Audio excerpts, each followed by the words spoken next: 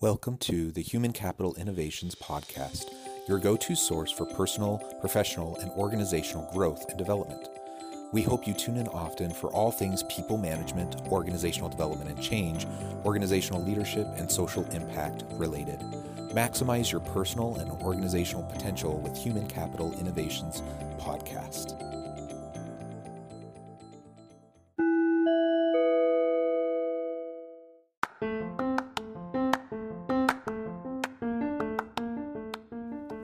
Welcome to the Human Capital Innovations Podcast. In this HCI podcast episode, I talk with Robert Dilenschneider about his new book, Nailing It: How History's Awesome 20-Somethings Got It Together.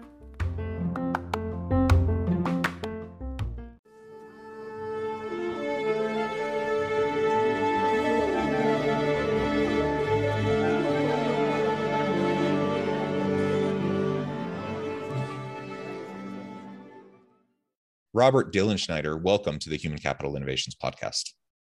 John, it's just terrific to be here, and you're wonderful to include me. I appreciate it so much.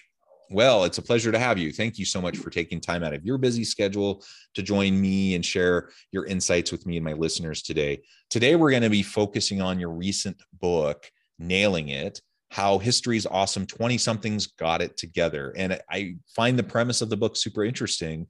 You'll unpack that for us here in just a minute, but really, the history of the world is made up of all sorts of interesting people doing all sorts of interesting things, and you focus in on some of those who and what they did in their 20-somethings, their mid-20s, and what are some lessons we can take from that as we're trying to live our best lives, our fullest lives.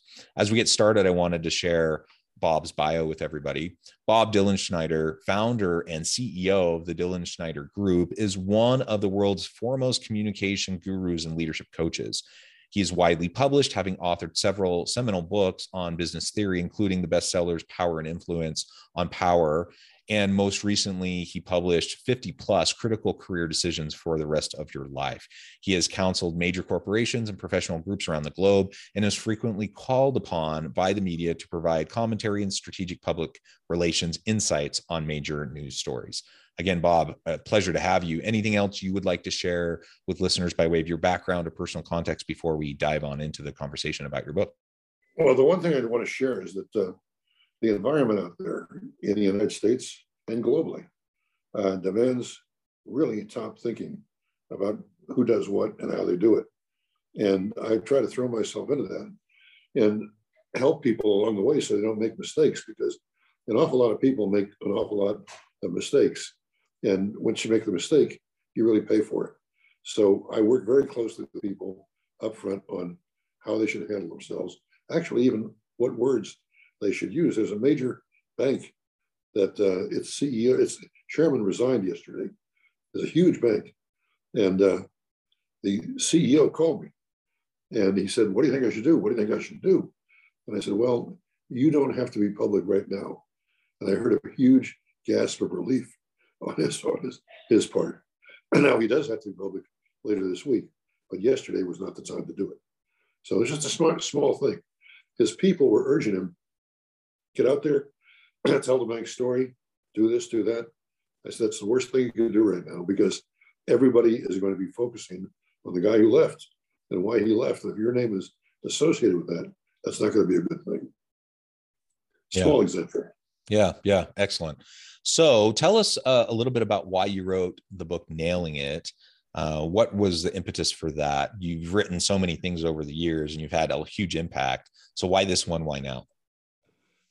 I felt strongly that the United States in particular, but the world too, but the United States in particular, needed a jump start. And how would they get a jump start? Would they get it from people who are 60 or 70? I don't think so. Would they get it from people in their 30s or 40s who are stressed out because they want to achieve and build their homes? I don't think so. They'd get it from young people in their late teens, early 20s. So I wrote the book to try to give those people and those who advise those people a sense that you can do it. You can make your way and you can help an awful lot of people along the way. So whether it's Coco Chanel, who literally was in Montmartre in France and lived a pretty disgusting life till they later go on and become the head of a huge fashion company. You can't open a fashion magazine today without seeing an ad for Chanel. Or Helen Keller, who was literally deaf and couldn't do anything. These people in their 20s sucked it up. They pulled up their trousers and said, we're going to do something. And they did it. And I think there are an awful lot of people out there that can do this. And I hope that they take some encouragement from the book in terms of, well, these guys did it. I can certainly do it. I mean, there are people in the book who were, forgive me, ladies of the night. There are people in the book who are crooks. There are people in the book who were postal clerks. There are people in the book who really were no place. And so a lot of people reading the book, I don't know about ladies of the night, but will relate to these people and say, if this individual did it, I too can do it. And so that's the idea. Yeah, I really like that, both by way of modeling and encouragement, just to help people realize, yes, it is possible. Because in today's world, there's a lot of cynicism. There's a lot of frustration, a lot of angst, and a lot of people feeling like, institutions and systems are broken. There's really nothing we can do about it. We're just stuck, right? And that's not going to solve anything. If we walk around defeated, as though everything is determined and we can't actually drive any sort of change. And we don't have to wait until we're older to be able to do it. And in fact, many of the pressing societal issues of the day can't wait for us to get older to do it. And so we need people who can be bold and people who can really put themselves out there early to drive the type of change. And we have this huge segment of the population, young millennials and Gen Zers, who just have a real drive and passion for making a difference, living a life of impact, and doing work with meaning and purpose. And so, what a better time to really get the message out there to all of these individuals that you can be the change. You can drive us in the direction you want to see the world become for you, for your children, for your grandchildren. And I think that's just super important, super inspiring. So I'm super excited to just hear about some of the stories that you lay out. You already gave us a couple examples with Helen Keller, for example. What an inspiring individual. What are some of the others? And then we can start to pull out some of the key principles that are applicable both for today, but as we move into the future. Well, let's start with Mozart. Mozart is not influencing the Beatles or any modern group today, but his music sells better than anybody else. And when Mozart was 13 years old, he was derided by his family. They said, "You're nothing. You're going to go no place." People in the marketplace said, "Go out to school, Mozart. You don't need to create this music. No one really needs it." Well, God, he created the music. And here we have Mozart today. Fantastic. It's unbelievable.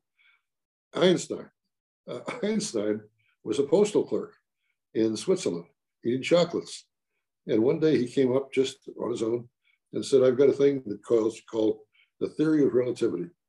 And it changed lives all over the world. It was really quite remarkable. The interesting thing about Einstein is he posited the theory of relativity. He took an occasion to go to Princeton.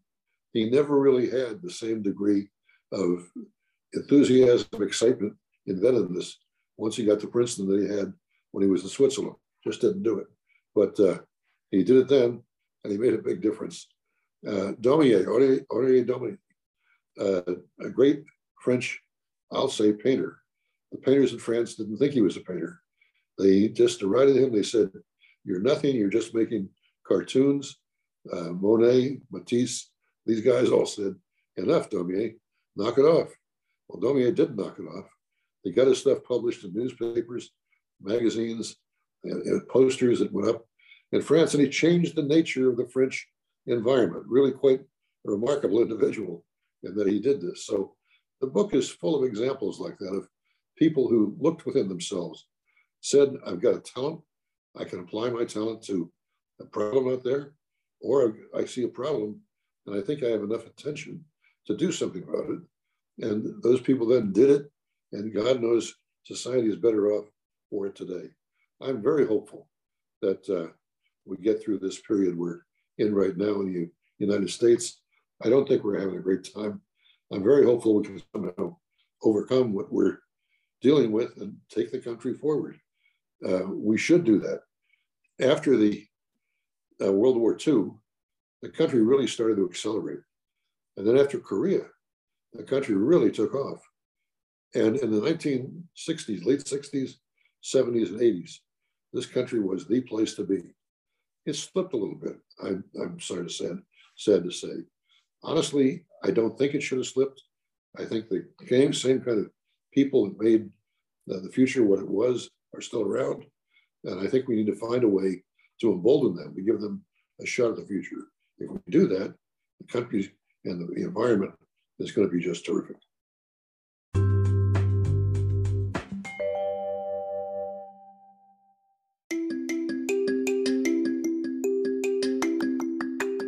I'm excited to announce the publication of my new book from HCI Press, Bluer Than Indigo Leadership: The Journey of Becoming a Truly Remarkable Leader.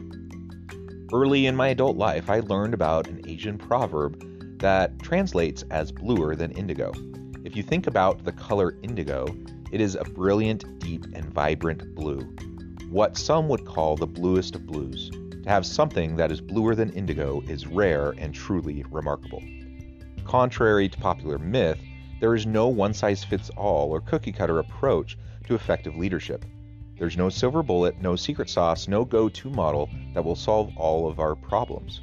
The truth is, great leaders have all had their unique strengths and flaws, and have all had to discover and then pave their own distinctive path in their life's journey to fulfill their leadership potential. Bluer Than Indigo Leadership will help you discover your own path and explore those ordinary, everyday actions that will help you respond to an uncertain future and produce extraordinary results for individuals, teams, and organizations.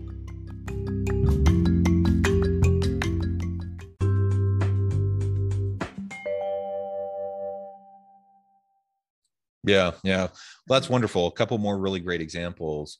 And in each of these examples, you have naysayers, right? You have people around you who don't believe in you, who think you're crazy, or think you're not fitting into societal norms or expectations. And so you can have a really hard time trying to push the needle. And anytime you're being a change agent, that's the way it's going to be, right? Because people don't like change. People don't like people going against the flow. Yet all of the transformational changes that have happened over time throughout history have come through people who are willing to set that aside, to listen to their own inner voice, ignore the naysayers, ignore the negative self-talk even, and just press forward to try to make a difference where they can. Absolutely. When Steve Jobs started, a lot of people said, what is this guy doing? This is really out of left field. Well, Jobs stayed true to his guns, and look at what's happened. We have this incredible explosion of technology that has really shaped the lives of everybody in the country and frankly around the world. Jobs made that happen just with the beginning of his life. There are many, many people like that in life, and a lot of them are profiled in the book. I hope that someone reading the book will say, I can do that. I mean, let's take an example of Jackie Robinson. Jackie Robinson, a black baseball player, very good player. Whether he was black or white or yellow, it didn't make any difference. He was a good player. Well, there were no black players when Jackie went into the major leagues with the Brooklyn Dodgers, and he went in at the request of a man named Branch Rickey, who's pretty much been forgotten right now. Robinson is still remembered. But Jackie Robinson took his talent, not just in baseball, but in human life. And he took it in a way that he opened the door for blacks throughout the major leagues, throughout professional sports. I oftentimes think of how Branch Rickey and his family would have felt about this. Rickey was Caucasian. He went to Kent State. But I think they would feel pretty good about it because a large segment of the public, the American public, in Rickey's case, really transformed the country. Jackie Robinson is a man who made a difference. There are all kinds of examples of people like this in the book. We started actually with over 100 people, and we whittled it down to 25. And there were a lot of arguments between me and my editor on who the 25 should be. Some of them wanted people that are not in the book. I simply tried to hang in there and said, this is the way I want to do it. And it worked out pretty well. The book's doing well. Young people are starting to buy it. It's being bought in the college classes. I'm excited by what's going to happen. Yeah, that's really awesome. And one of the things that it struck me as I've heard some of these examples is, what would you say to those who are like me? I'm in early 40s. And I'm thinking, well, all these other people who have made huge impacts on the world or big changes, they were all, they started young. They made their big impacts, by the time they were 30. Now I'm 42, I'm a lost cause. There's nothing much I can do. What would you say to someone who kind of had that reaction? You're just getting started, and at 40, you have great experience and can make a huge difference. Figure out where you want to do it, where you want to apply your experience, and figure out a way to get there. That's what I would do. It's people with 40 actually have an advantage over younger people. They have experience. So they simply have to figure out how to turn that experience and use it in their interest, but in the interest of other people. There's nothing better than trying to solve a problem that affects a lot of people and getting them on board to help solve that problem. Nothing better than that. And if you can do that, I don't care if you're 20, 30, 40, 50, it doesn't make any difference. It's going to be very fulfilling. Frequently, people, by the way, as they go forward, as we're describing here, have moments of self-doubt. Can I do this? Am I wasting my time? And the answer is, try it. Keep on. Keep your shoulder to the wheel. Keep pushing. Keep pushing. You'll find something out about yourself and probably make a big difference in society. Yeah, I like that. So we're not letting anyone off the hook by focusing on younger people.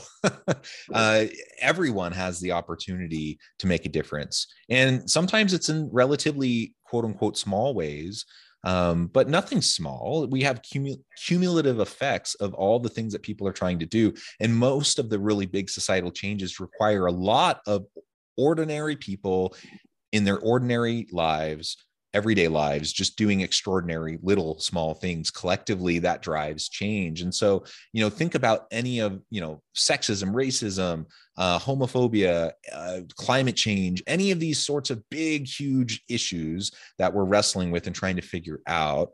Well, it does start with the one. So be the change that you want to see, be an example to those around you, first and foremost.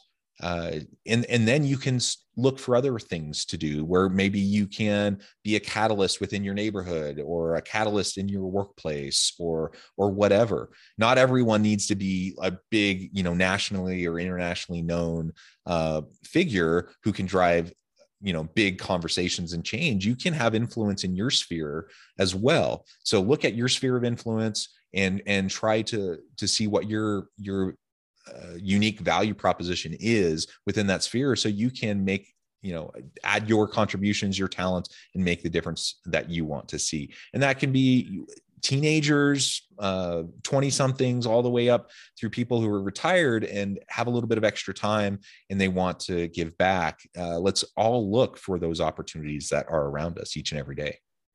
Tremendous possibilities, and never be deterred or just say, I'm going to give up, I'm not going to do it. Just keep pushing and pushing, and eventually you'll get there. And I think you'll find a great sense of fulfillment, and people will appreciate what you've done, and life will change because of you. Good thing to do. Yeah. And just a quick little parent brag moment. Last week, I went to an award ceremony for my daughter. She's 14.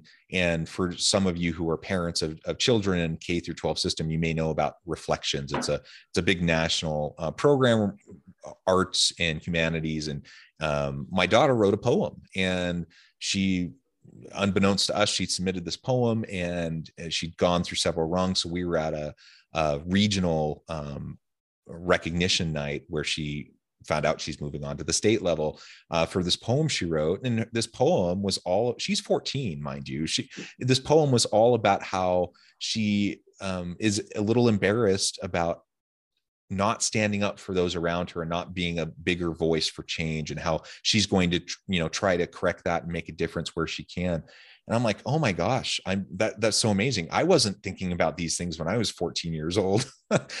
She's an incredibly smart, capable, compassionate person who's already seeing the role that she can and needs to play in the world in the future. And it was just so inspiring for me to see that. And, I was proud of her, of course, for doing well in this competition, but I was more proud just because she all on her own, no prodding by us. I didn't even know she was doing it. She wrote this amazing poem that is inspiring. And, we just want everyone to see their place, that everyone has something to add. Everyone can tap into their meaning, their purpose, and make a difference in the world. And that's what I want more than anything for all my listeners, that we can all just be inspired in that way and do something today, do something now to make a little small difference. And over time, we'll learn how we can make bigger and bigger impacts. That's exactly the way it should work. And everybody out there listening to this podcast, all your listeners, should say to themselves, what small thing can I do today? What do I have experience doing that can change positively life around me? A lot of people can do that. Robert, it has been a real pleasure talking with you today. The time has flown by, and I'm going to have to let you go in here in a few minutes. But before we close, I just want to give you a chance to share with listeners how they can get connected with you, find out more about your work, more about your books, and then give us a final word on the topic for today. Well, of course, we have a website if you want to go to it, at Dilenschneider.com. You can find things out there. I've written 18 books, so 3 of them have been bestsellers.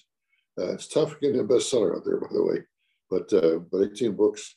I'm hopeful Nailing It will be a bestseller. What encouraged me about Nailing It was to say that young people can do something. Young people can make change. We need change in the world. We need a whole different way of thinking, a whole new paradigm. We're not going to do negative things. We're not going to defund the police or do stupid things like that, but we are going to make a difference. And here are ways we can make the difference. Those are the stories that are part of Nailing It. The book can be bought, obviously, through Amazon and the local bookstores. But if you want to get in touch with me, please don't hesitate to just Google up and give me a call. I'd be more than happy to talk with you. Wonderful. Thank you, Bob. It's been a pleasure. I encourage listeners to reach out, get connected, find out more about what Bob can do for you. Check out the books. And as always, I hope everyone can stay healthy and safe, that you can find meaning and purpose at work each and every day. And I hope you all have a great week.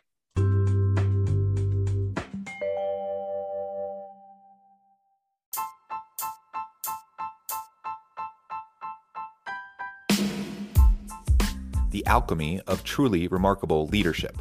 Ordinary, everyday actions that produce extraordinary results. Consider how the nature of work has shifted over the past 50 years. With increased globalization, rapid technological advancement, and the shift in economic composition, the average job of today looks very different than the average job of 50 years ago. What will the jobs and organizations of tomorrow look like? Moreover, what does this all mean for organizational leaders? What are the core competencies and capabilities of organizations and their leadership that are prepared for continued disruption and geopolitical and socioeconomic shifts? Regardless of what the future holds, increasingly, leaders need to be socially minded, data-driven, decisive, champions of talent, and disruptors of the traditional notions of leadership, teams, organizations, and work. The alchemy of truly remarkable leadership will help you to explore your own leadership competencies and capabilities and consider ways to apply and implement them into your workplace and personal life.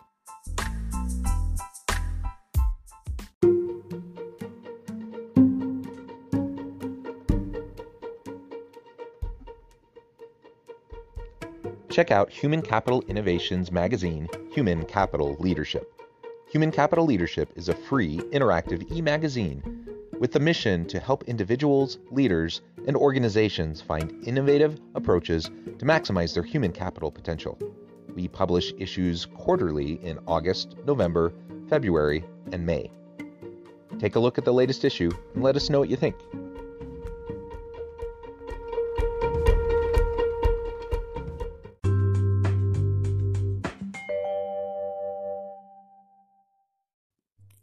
Thanks again for joining us for this episode of the Human Capital Innovations Podcast. I hope you stay healthy and safe and that you have a great week.